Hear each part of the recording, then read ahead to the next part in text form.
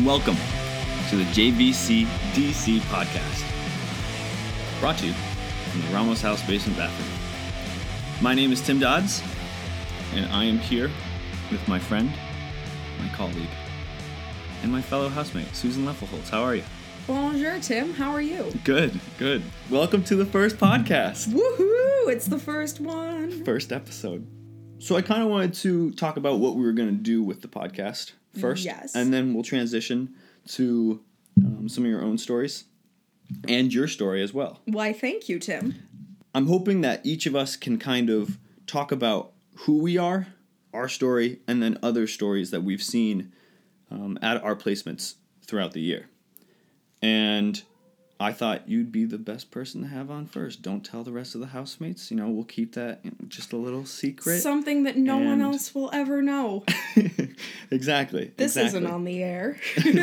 So let's talk about your story a little bit so that stories that you tell make a little bit more sense. Okay. You are originally from... I am from a small place called Willoughby, Ohio. It's about 25 minutes outside of Cleveland. Cleveland. It's a suburb. There are no sidewalks. And I also can't drive. So what does that make for? A lot of times sitting Really? at home. There are no sidewalks and I cannot drive. Wait, like you haven't got a driver's license? I've got a driver's license mostly because it allows me to get into bars. True. Wait, it allows you to get into cars? It allows me to get into... No, bars, not cars. Oh, bars. I thought, wow, Cleveland. Yes. They just check everyone's ID before anyone gets into a car. So, with the promise of whiskey ahead of me, I got into a car just enough to take the driving test, panicked, got out of the car, and I never drive. That's why I ended up in DC, because it's an urban area and I can take the bus. Oh, okay. I didn't know that. Last night I had a dream that I was on a motorbike. This was my motorbike. A motorbike? Yes, very similar to... Do you need a separate ID to ride on a motorbike? I actually think that you do. I knew Really? somebody who rode a motorbike and she had to get a license for it.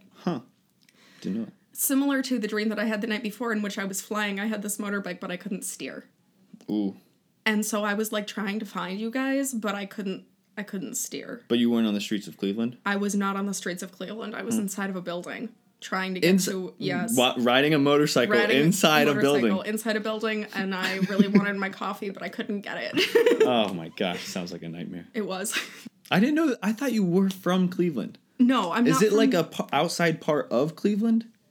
Okay, so basically there's Cleveland. Okay, all right. In all of its majesty. In all of its majesty and glory. My supervisor, his name is Ray. He's from California. He lives in D.C. He's seen everything. He's a massive, hugely into... I figure if I say somebody's a massive foodie, you'd, picture something. He just loves food. Okay. Right, so we went to this Italian restaurant, and he was like, you know what? We're gonna get you guys octopus. And it still had its little pinchers on it, or suckers, or whatever. Yeah, pinchers. It was actually a scorpion crossed with an octopus. It was a freaking squid monster. No, so octopus, yeah. So octopus, and then Ray was like, Cleveland, I love Cleveland. It's one of my top 10 cities that I wanted to go to. He said, doesn't love Cleveland? People have told me all the time to go to Cleveland. And I'm like, you know why people tell you to go to Cleveland? Because we're defending it. Because sometimes you say Cleveland and the person you're talking to goes, man, mistake on the lake. And you gotta just have something right there to get back at them with. Oh my goodness. Underrated city. It is. It really is. Only underrated because so many people think it's so far down the city ratings. But we're actually really quite excellent. Nice. Yeah, nice. my high school was tiny, but it was also about a third of it was international.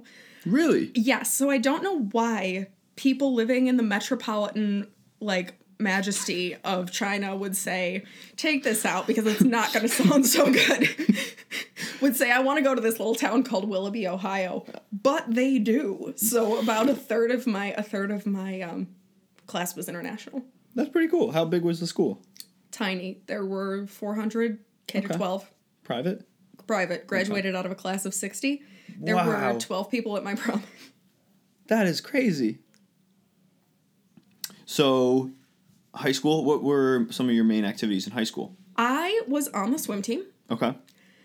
And I really did enjoy swimming. I wasn't super good at it, but that was kind of part of the enjoyment of it, was just being able to hang out and do what we did. Mm-hmm.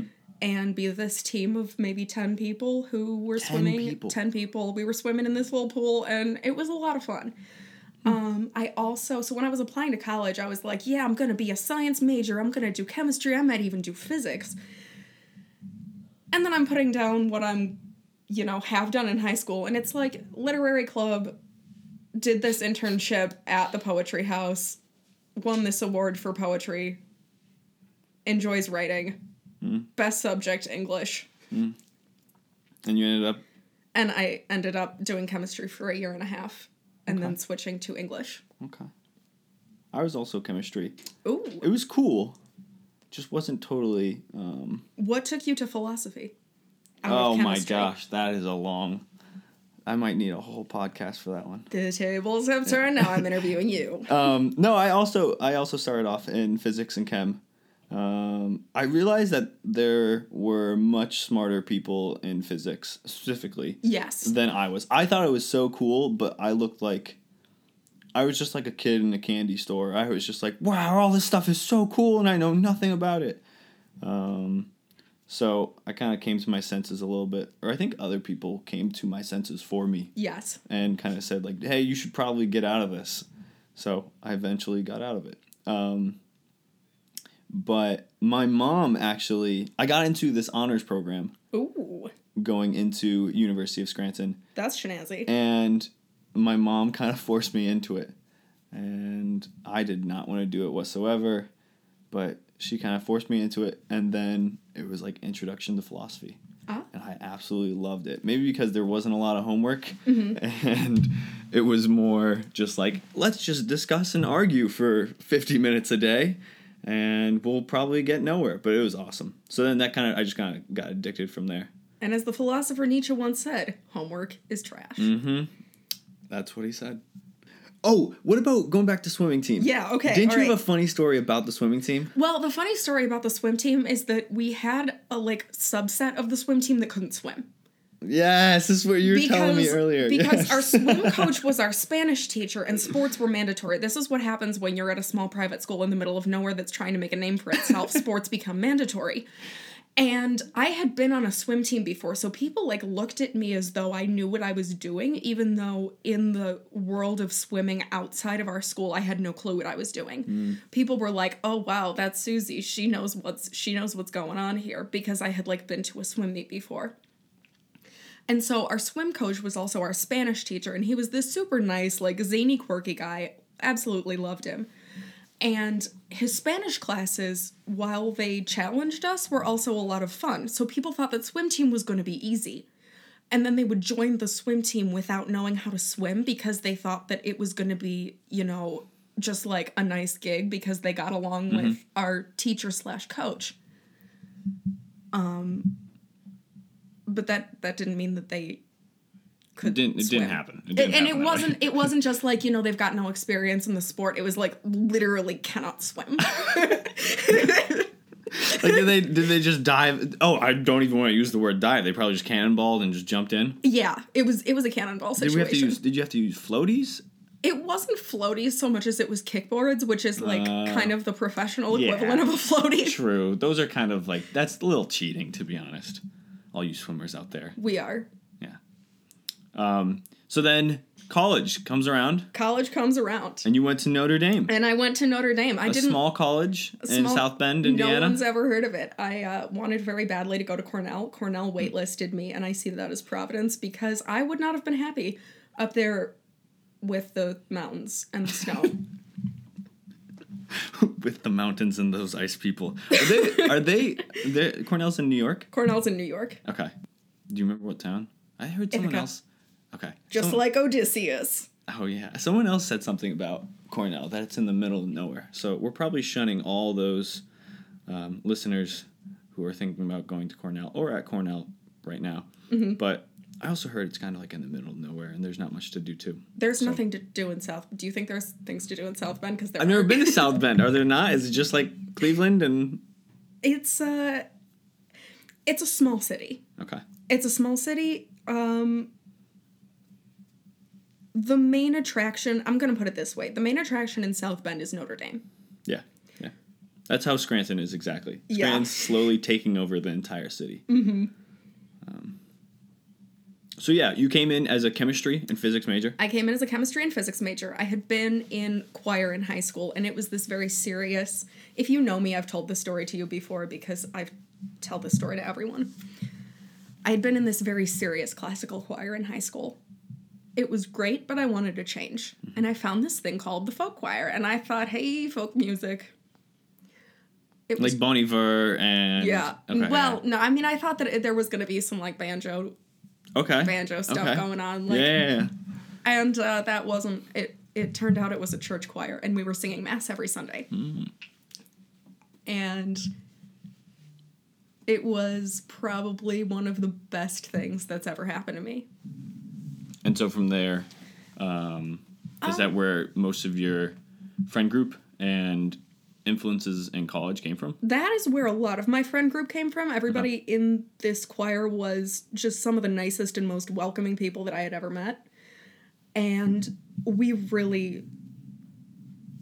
The connections that we made there, especially once we started traveling, going on tours together and such, were so profound. And some of us had a lot in common and some of us had nothing in common, and it was just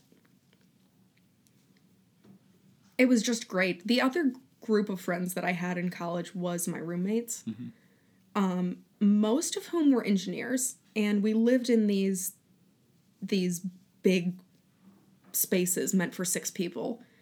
In our dorm, there were 6 of us that would live together, and yeah, we had a lot of fun too. Like sharing a common room and bathrooms and all that stuff? Yeah, we shared... a typical suite? Yeah, we shared a big common room, and then we would have 3 and 3 on each end. Okay. Do you like that living style? I really did. I like living in community because it makes me... I'm a hermit. Like, of my own accord, I'm a hermit. So when I have people around me that I really like, that I'm invested in them not thinking that I'm a hermit, I find myself, like, much more mentally healthy. Yeah. Before I recorded this podcast, I had to come find you upstairs because I didn't know where you were. But. And that's where I was. I was upstairs. I was starting to make this excellent Mobius glove. Is that going to be... Currently, Susie is knitting while we're taping this podcast. Is that going to be a glove or just a circle of yarn? It is a circle of yarn that will hopefully end up having a thumb hole and then another hole for my other fingers. But I think I got twisted at some point. Hence yeah, why I see it now. It's the Mobius glove. All right, back to Notre Dame, though. Yes. So when did you make the switch from physics, chemistry to what ended up being your major? English and theology. English and theology. How did that switch come about? When did you take gen ed classes and find the theology major and teachers through that and the influence? You said earlier that you were into poetry in high school, so that seems like it kind of followed from your interest in high school that, you became a literature major. But the detail-wise, how did that come about? So I was getting more and more into chemistry, and more I was starting to step away from theory and have to do lab work. I don't really like lab work. I like cooking. I like baking. I figured it would just be very similar. It was not similar. There's a lot more precision that goes into it, and I don't have very steady hands. So I would just, like, stand there, and, it would smell weird, and I was, like, breaking stuff, and it began to dawn on me that doing your job isn't always fun, but the level of not fun for me that this was too high. Walking into lab, we're making sulfuric acid and not cookies today? Yeah, basically. What the heck? Yeah, pretty much. I also thought that somehow, like, chemistry was going to unlock for me the secrets of the universe. Okay, I can see that a little bit. I was similar. I was very similar. In the same way that, like, theology allows you to think about what truth is and what the world consists of and what's really going on out there. Chemistry, there's just a lot more equations involved. There's not as much mobility in terms of... there's definitely inspiration needed. I don't think this is a controversial thing. Not controversial, that's not the right word. But hot take that imagination is not as prevalent, there's the right word, prevalent in the sciences, I think it's a very different kind of imagination than one of theology, philosophy, and more of the arts. And there's not as much mobility, I'd say. There's more like higher thinking. Mm-hmm. But I can see that. I would say that there is a lot of imagination needed in things like chemistry and physics. Mm-hmm. It's a certain kind of imagination that allows you to solve the problems that you're presented with in those fields. Yeah. And that's definitely an imagination that I found myself increasingly not having as I was advancing. Yeah, in philosophy, I realized that I thought I always had abstract thinking or abilities to think abstractly, mm-hmm. but I realized that in chemistry, even when you're doing, say, Lewis dot structures or how to combine certain molecules through bonds, that your abstract thinking has to be more through like location and shape and other geometric abstractions, where philosophy is more like abstractions through words and that other kind of creation. I don't know if that makes sense, but what else happened on that journey? So yeah, I didn't have that imagination necessarily, and meanwhile, I started to... So this is something to know about Notre Dame. Anybody who wants to get through the college has to take 2 theology and 2 philosophy courses, which within the school is a controversial thing. Really? Yes, people think that it takes up too much of their time. And I think for some folks that's definitely the case. There are definitely people who just don't want it and they don't like it. And maybe there are people for whom they know what they want and they know what they want to do, and so that requirement should be lessened. For me, it was super useful because as I found myself taking... So, slight digression. There's this Vampire Weekend song. It's called Yahe, and in the chorus, he says, "Through the fire and through the flames, you won't even say your name. You'll only say I am that I am." Which, Yahweh. Which is, of course, an allusion to Moses and the burning bush. I didn't get that. I loved that album, Modern Vampires of the City, in 11th and 12th grade, and then I was writing a paper for my first theology class about Moses and the burning bush and what all that could mean in the name of God, and it was such a beautiful thing, and then I was... Not the paper, the story. I'm not that full of myself. Paper was fantastic. Everyone should check it out online. Yeah. No, what I'm saying is, though, I was walking around and I'm like, you know what I should listen to is Vampire Weekend. And this song comes on and my mind just blows up. Was that the same album with A-Punk? Yes. No. Oh, no. wasn't? No, A-Punk was one of their first songs. Oh, okay. All right, sorry. Carry on. But... reading about God felt like drinking water after a really long time of not drinking water. And I needed it. And I will always say this to people, the more that I was singing, the more I started believing what I was singing. Yeah, that's powerful. And it wasn't that I felt like I didn't have structure in my life or that I didn't have any... I had never heard God being described as unconditional love before. That the thing that creates and rules the world is unconditional love. And once it was presented to me that way, because I had always thought of religion as rules, and when it was presented to me that God is this principle of unconditional love that creates and governs the world, that made sense, and I never wanted to walk away from it again. And so you took a theology class freshman year? And so I took a theology class freshman year. And when did you seriously decide to put it as your major? When I decided to put English as my major. Okay. Because once I had left chemistry, it was open to me to do both. And most people don't major at Notre Dame in English or theology exclusively, but there are a lot of us that do English and theology combined. Interesting. So at what point, then moving a little bit down along your journey, at what point did you decide to possibly do a year of service, and what was going through your head, say, junior, senior year, with life after college? So when I was a junior, I always thought that I was going to be an academic. Okay. Yeah, I was the same way. Yeah. I was like, you know what I'm going to do is I'm going to be able to hang out in this ivory tower and I'm never going to leave it. Like, the coffee is flowing abundantly. I don't have to do anything that I don't like. And so I'm going to be an academic. And then my thesis that I wrote was about Thomas Merton and Laudato Si and a whole bunch of other things. I privately don't think that my thesis was very good, but my thesis advisor thought that it was fine, and I think that's what counts. And so I'm running around, and I'm, like, reading Thomas Merton, who's like, you should serve the poor. And then I'm reading this guy called Orestes Brownson, who I have a lot of thoughts about, and if that's a whole nother topic, but he's like, yeah, the system of, like, our economy is a complete mess. And then I'm reading Laudato Si, which is about environmental justice. And then somebody tells me that I can go and get a master's in divinity and study theology and actually make a career out of doing theology and ministry. And then I apply to Boston College. I get into Boston College, but they say to me, you got to take a year off. Oh, and so this was senior year where... This was senior year where I decided to do JV. But Boston College said you had to do this before. Huh, I did not know that. Right, so Boston College said I applied to Notre Dame and I had to...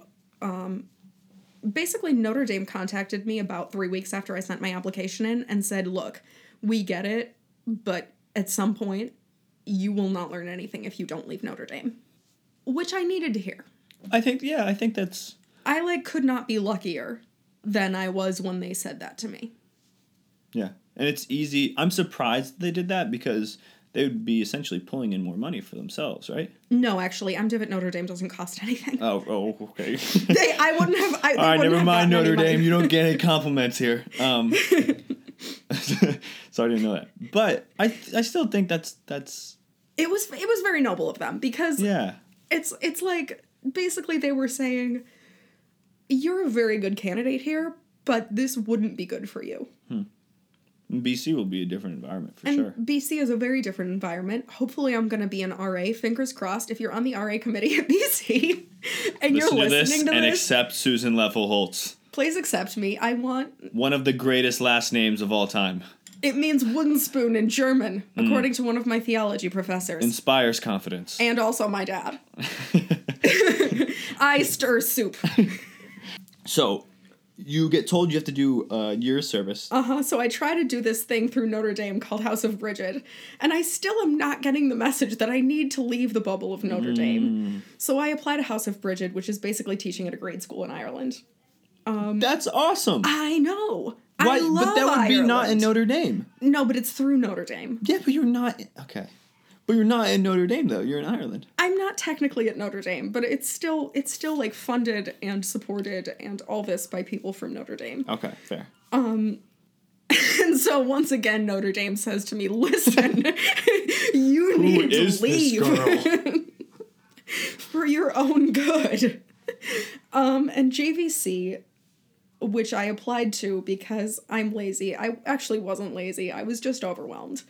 Senior year of college, it's an overwhelming time. I work with some seniors at my work now. And I'm like, look, y'all, it's an overwhelming time, and you're going to get through it. So I apply to JVC, and I'm like ticking off the boxes, because you don't get to look at the jobs anymore. You just, you tick off the boxes that are like, what are you interested in? Yeah, let's go through that process just so for anyone listening. So you apply, and there are many short answers at first, right, that you have to fill out. Yes. Like, do you get along with fellow humans? Yeah, it's just like, are you a serial killer? And if the answer is no, automatically accepted. No, but it's more, there are more questions. Yes, they are personal, what you prefer in living situations. But I thought there were also more questions on how do you deal with simple living? How do you deal with other tenets and values of JVC in your regular day life? And, how could you see yourself living in a community and volunteering if you went into JVC? Now, a second part that you brought up is then when you are getting matched up with certain placements to volunteer through JVC, you get to check through a bunch of boxes on what kind of work you'd prefer to do. So that way you're not stuck with a random job, not random, but a job that may not fit your skill set or you don't want. I mean, that doesn't always happen. Some people get jobs that they don't want, which can be blessings in disguise for anyone listening. But if you are interested in a specific industry or area that is currently being affected through different reasons, then you can also choose, or you can choose to work in that, or you'll be pushed into that area. Is that a fair description? Yes. Okay. So you're going through your own application. Right, and I'm checking boxes, and one of the boxes that I check is hunger and homelessness, because it's such a basic right. Like the right to shelter and food. It's so, like, I cannot get over the fact that we live in such an advanced society, and there are people out there still who can't find somewhere to live. So you checked off? Oh, no, I also put, like, religious education, working with kids. I was wondering if you checked education just because of your background and wanting to be possibly a faculty or academic. I'm very interested in education, which is actually what led JVC Northwest to offer me a job at a grade school. Really? You applied Yes. to JVC Northwest as well? Yes. I had no idea where it was going to take me, so I figured I should apply to, like, a whole bunch of places to make sure that I had that net build. Northwest offered me a job at a grade school, which I probably could have done, but I went through teaching. Little kids don't make any sense to me. Like, they have this whole world around them that I just don't get. And so I thought working with college students would be a much better fit. Did they have placements working with college students? No, they didn't. Oh. Or maybe they did. I don't actually know. Okay.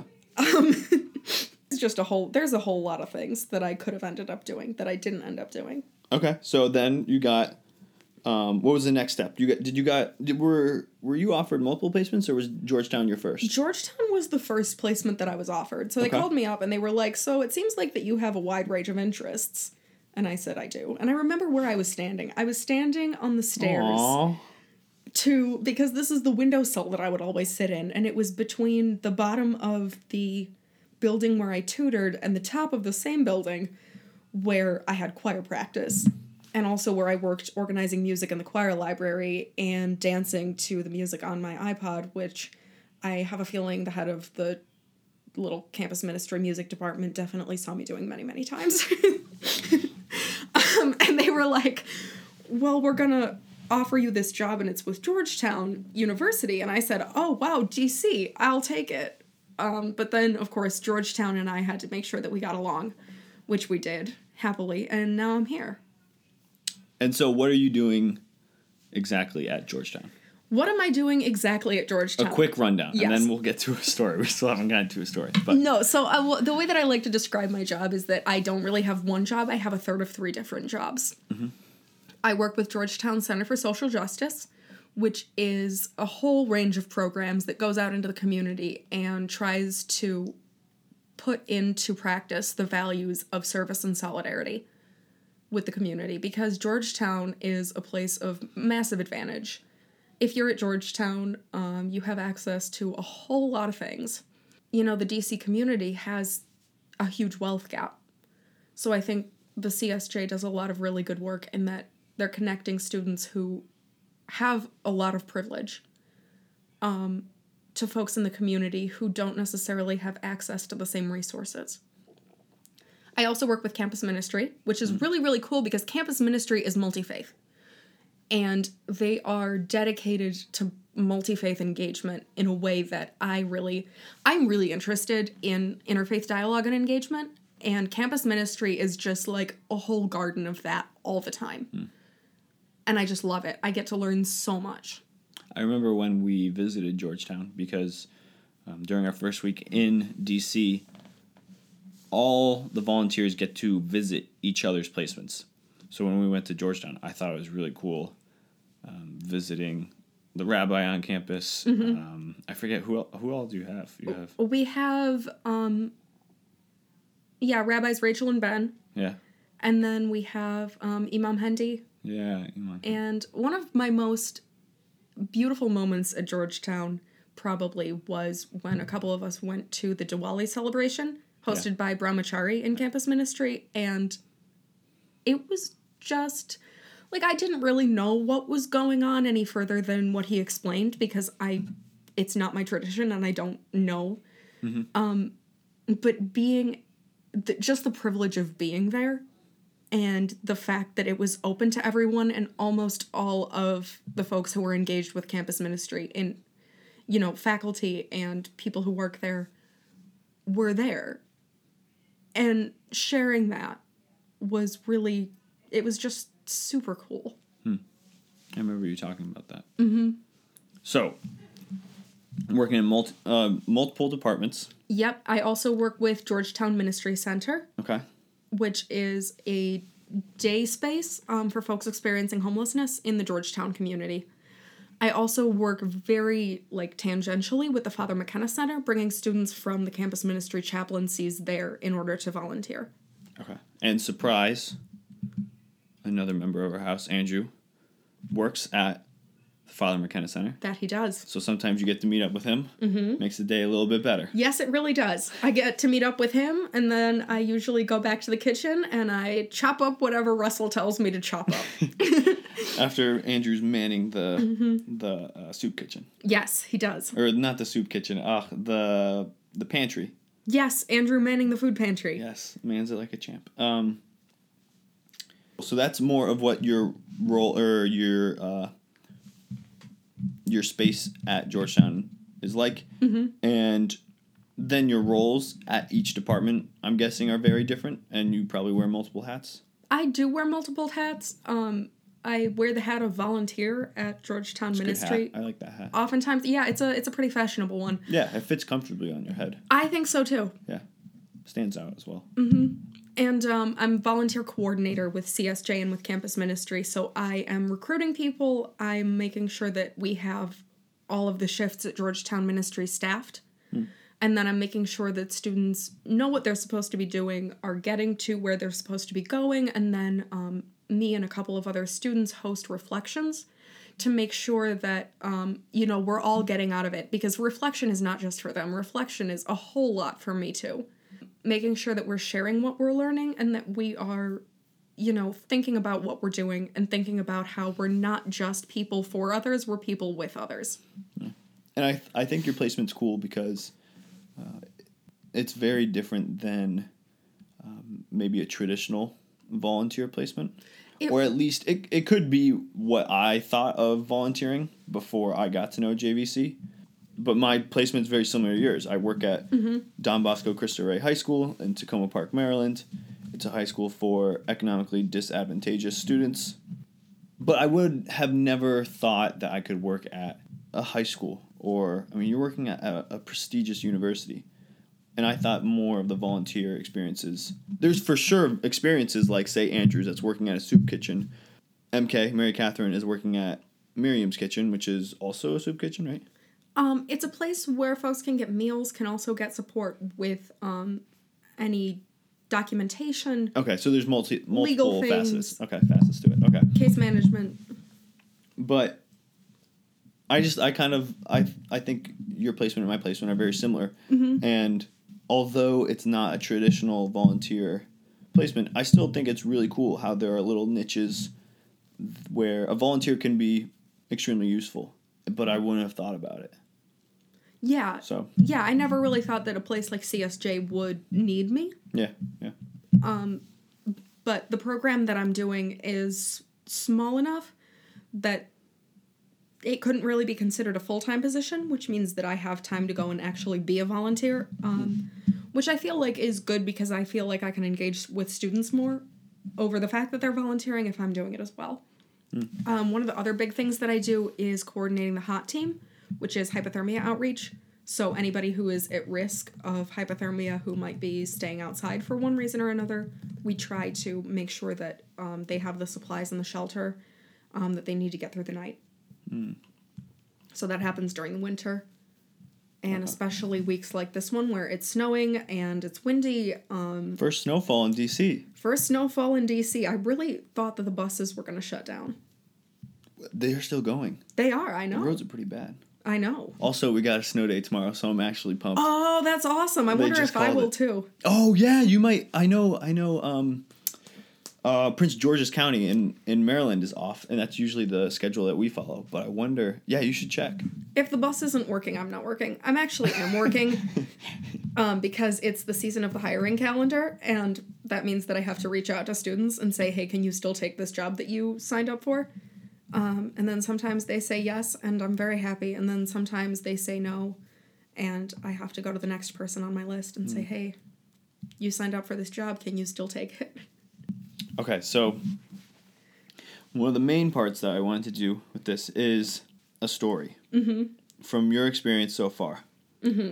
You work with students, as you said. I do. You also get to work with homeless populations. Yes. Or the homeless population at Georgetown and at Andrew's placement, Father McKenna Center, right? Yes, I do. So what has been one of the most memorable moments of your service so far? What story has stuck with you? Or what other person's story has stuck with you? I think one thing to preface this with is that Georgetown is a place of many, many different things. And shorthand, I think I can say our ministry center is next to a church and it's across from a Soul Cycle. What's a Soul Cycle? Soul Cycle is this really, it's like bougie level spinning. It's like... Oh, I thought it was like a... When you said church first, I thought it was going to be another religious organization. No. Oh my goodness, no. Okay, yeah, so I know what you're talking about. Soul Cycle is like this exercise class. Yeah, it's spinning. It's spinning, class. But it's really expensive. Side note, My mom teaches spinning. She loves it. She's really good at it. And it's just like a very like... Spinning is for everyone. Yeah. Soul Cycle... Okay. Perhaps is not for everyone. A top tier economic. Yes. Okay. Yes. And another side note, the athletic director at my high school, I found out in like senior year of high school that he was doing spinning. I actually thought spinning was like knitting. Like spinning like a thread, you know what I mean? It took me and probably until like sophomore year of college to learn that spinning. So like spinning was not that. And whenever like this guy was big, he was jacked. That is absolutely when he said that he was hilarious. When he was taking spinning class, I was like, wow, like, all right, dude, props, I guess. Like I would probably never learn knitting or anything like that. But all right, so that was a side note. So yes, in between Soul Cycle and a church. Yeah. And I feel like that gives you a nice picture of what Georgetown is like. I walked into a store and I was like, oh wow, this is a really cute purse, and then it was like $300, and I said to myself, what? So there's our $100 budget. Exactly. So 3 months from now I can get this.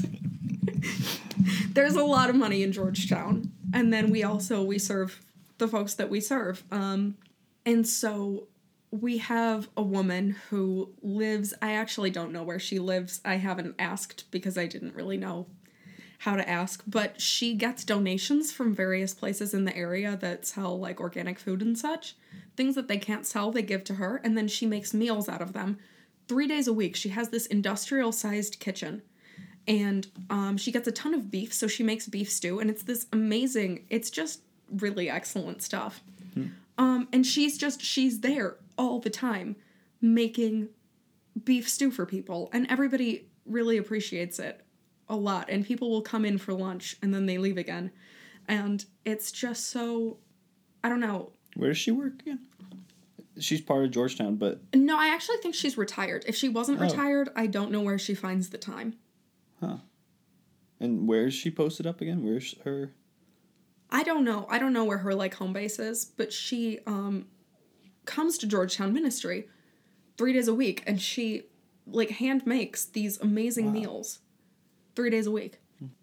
So that's just sort of a kind of a side note about the people who serve with us, which I think just kind of shows Dedication. Yeah. A lot of dedication. Georgetown Ministry Center is a very small place. We have like 2 rooms, and that's the space that we have. It started as a street outreach program. So just walking routes in Georgetown to see who needed what. We go out sometimes still with a doctor or a psychiatrist to make sure that things work the way that they're supposed to work. And just, it's always something different. We're always doing something different. And so thinking about all of the stories that I have, I'm trying to think of one that is sensitive, because I'm always trying to talk with some humor, and I No, it can, but it doesn't, I mean, it doesn't always, I shouldn't say anything. It can be, all right, so it can be any story. I know we're trying to feel out the podcast a little bit, but I think funny stories are good. I'm a big fan of humor. All right. But I think sad is not the right word, but a real life story. All right. I like those. All right, so there's this guy, and I'm going to call him John. And so, great name. It's such a great name. I'll try and put in humor, sprinkle. But actually, no, never mind. Good, never mind. I'll cut that part out. Okay, so you know how I'm going to Boston next year. Mm-hmm. And so I'm telling John about how I'm going to Boston next year because he's asking me, what do I do? What am I interested in? What's my life? Which my job is supposed to partly be listening to other people's life stories, but he's asking me about my life story because that's who he is as a person in part. He also is really good friends with the lady who makes the beef stew. I don't know if really good friends is the right way to say it, but he thinks she's really cool. Okay. We all think she's really cool, but he expresses it. And so I say, yeah, like Boston, it's going to be hard to find a place to live. And so this is where I start getting his story of what he does in his life. And he's like, what you got to do is just live in a van. You just got to find a van and just, you got to get your setup and you got to live in this van. The most important thing about living in a van is that the cops can't catch you. They can't know that you're sleeping out there because for some reason driving around all night and being awake for it would be fine. But sleeping while you are in a vehicle is not permitted. I don't know why the law says this, but the law says this. And he said that he got by in New York for like 2 or 3 years this way once. Because he just has this whole, get a heater, get something that you can kind of take outside of your van and cook on it and drive around. But the cool thing about John is that he doesn't just live in a van for himself, he also lives in a van for others. No. And his whole idea, so we have something in the district called the winter plan, which is how we're going to get through the winter.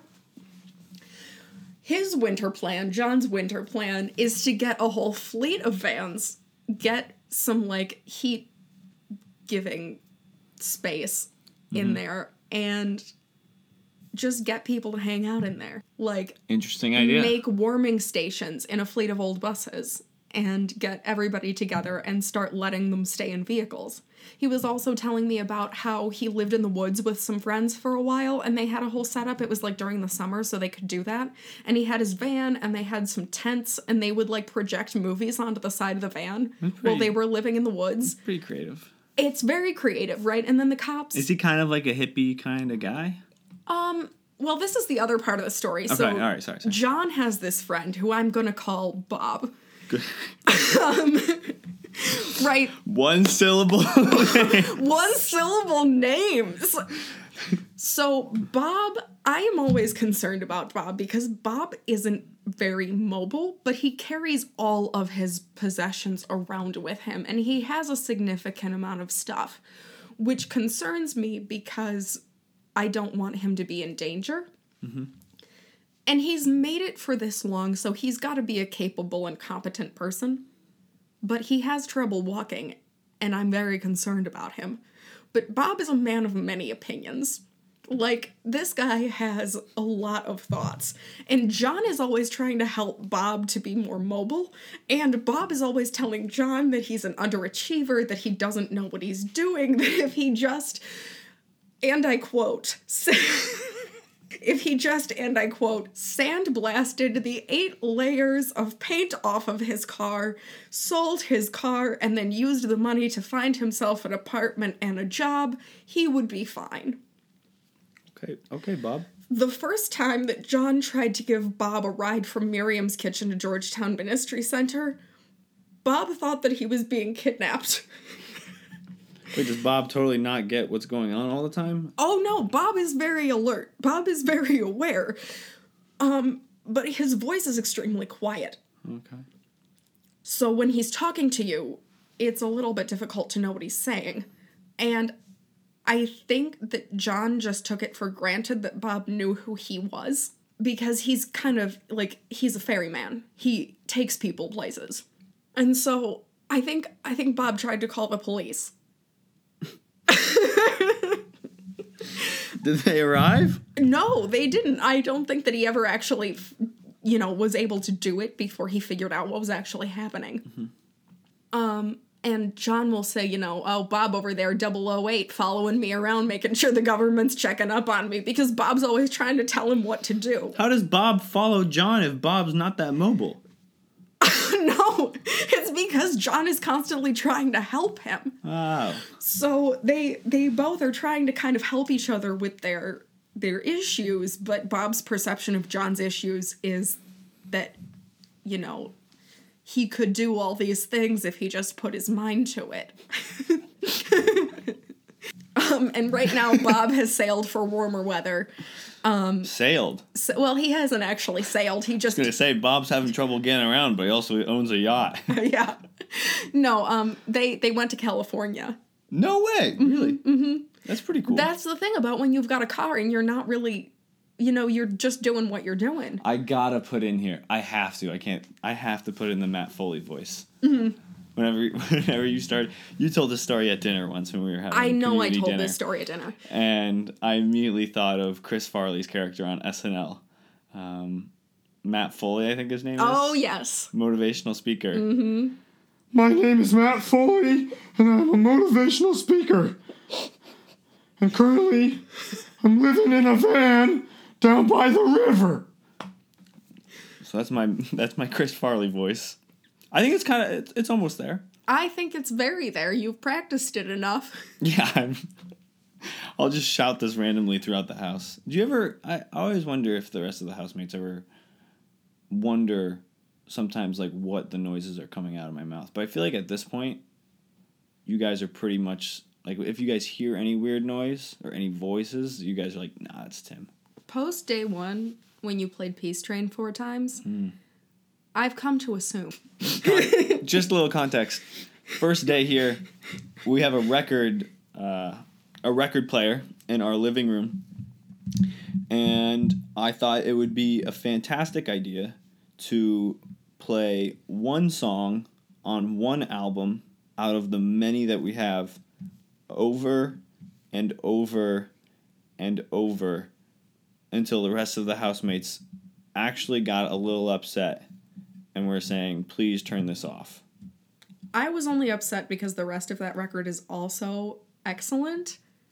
Fair point. And I wanted to hear the rest of it. In which, at the time, I then proceeded to keep playing Peace Train. So we got off on a great foot.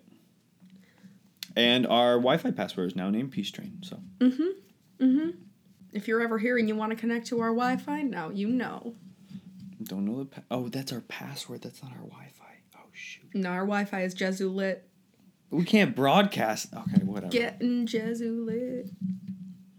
All right, so... that's not even a good Chris Farley voice.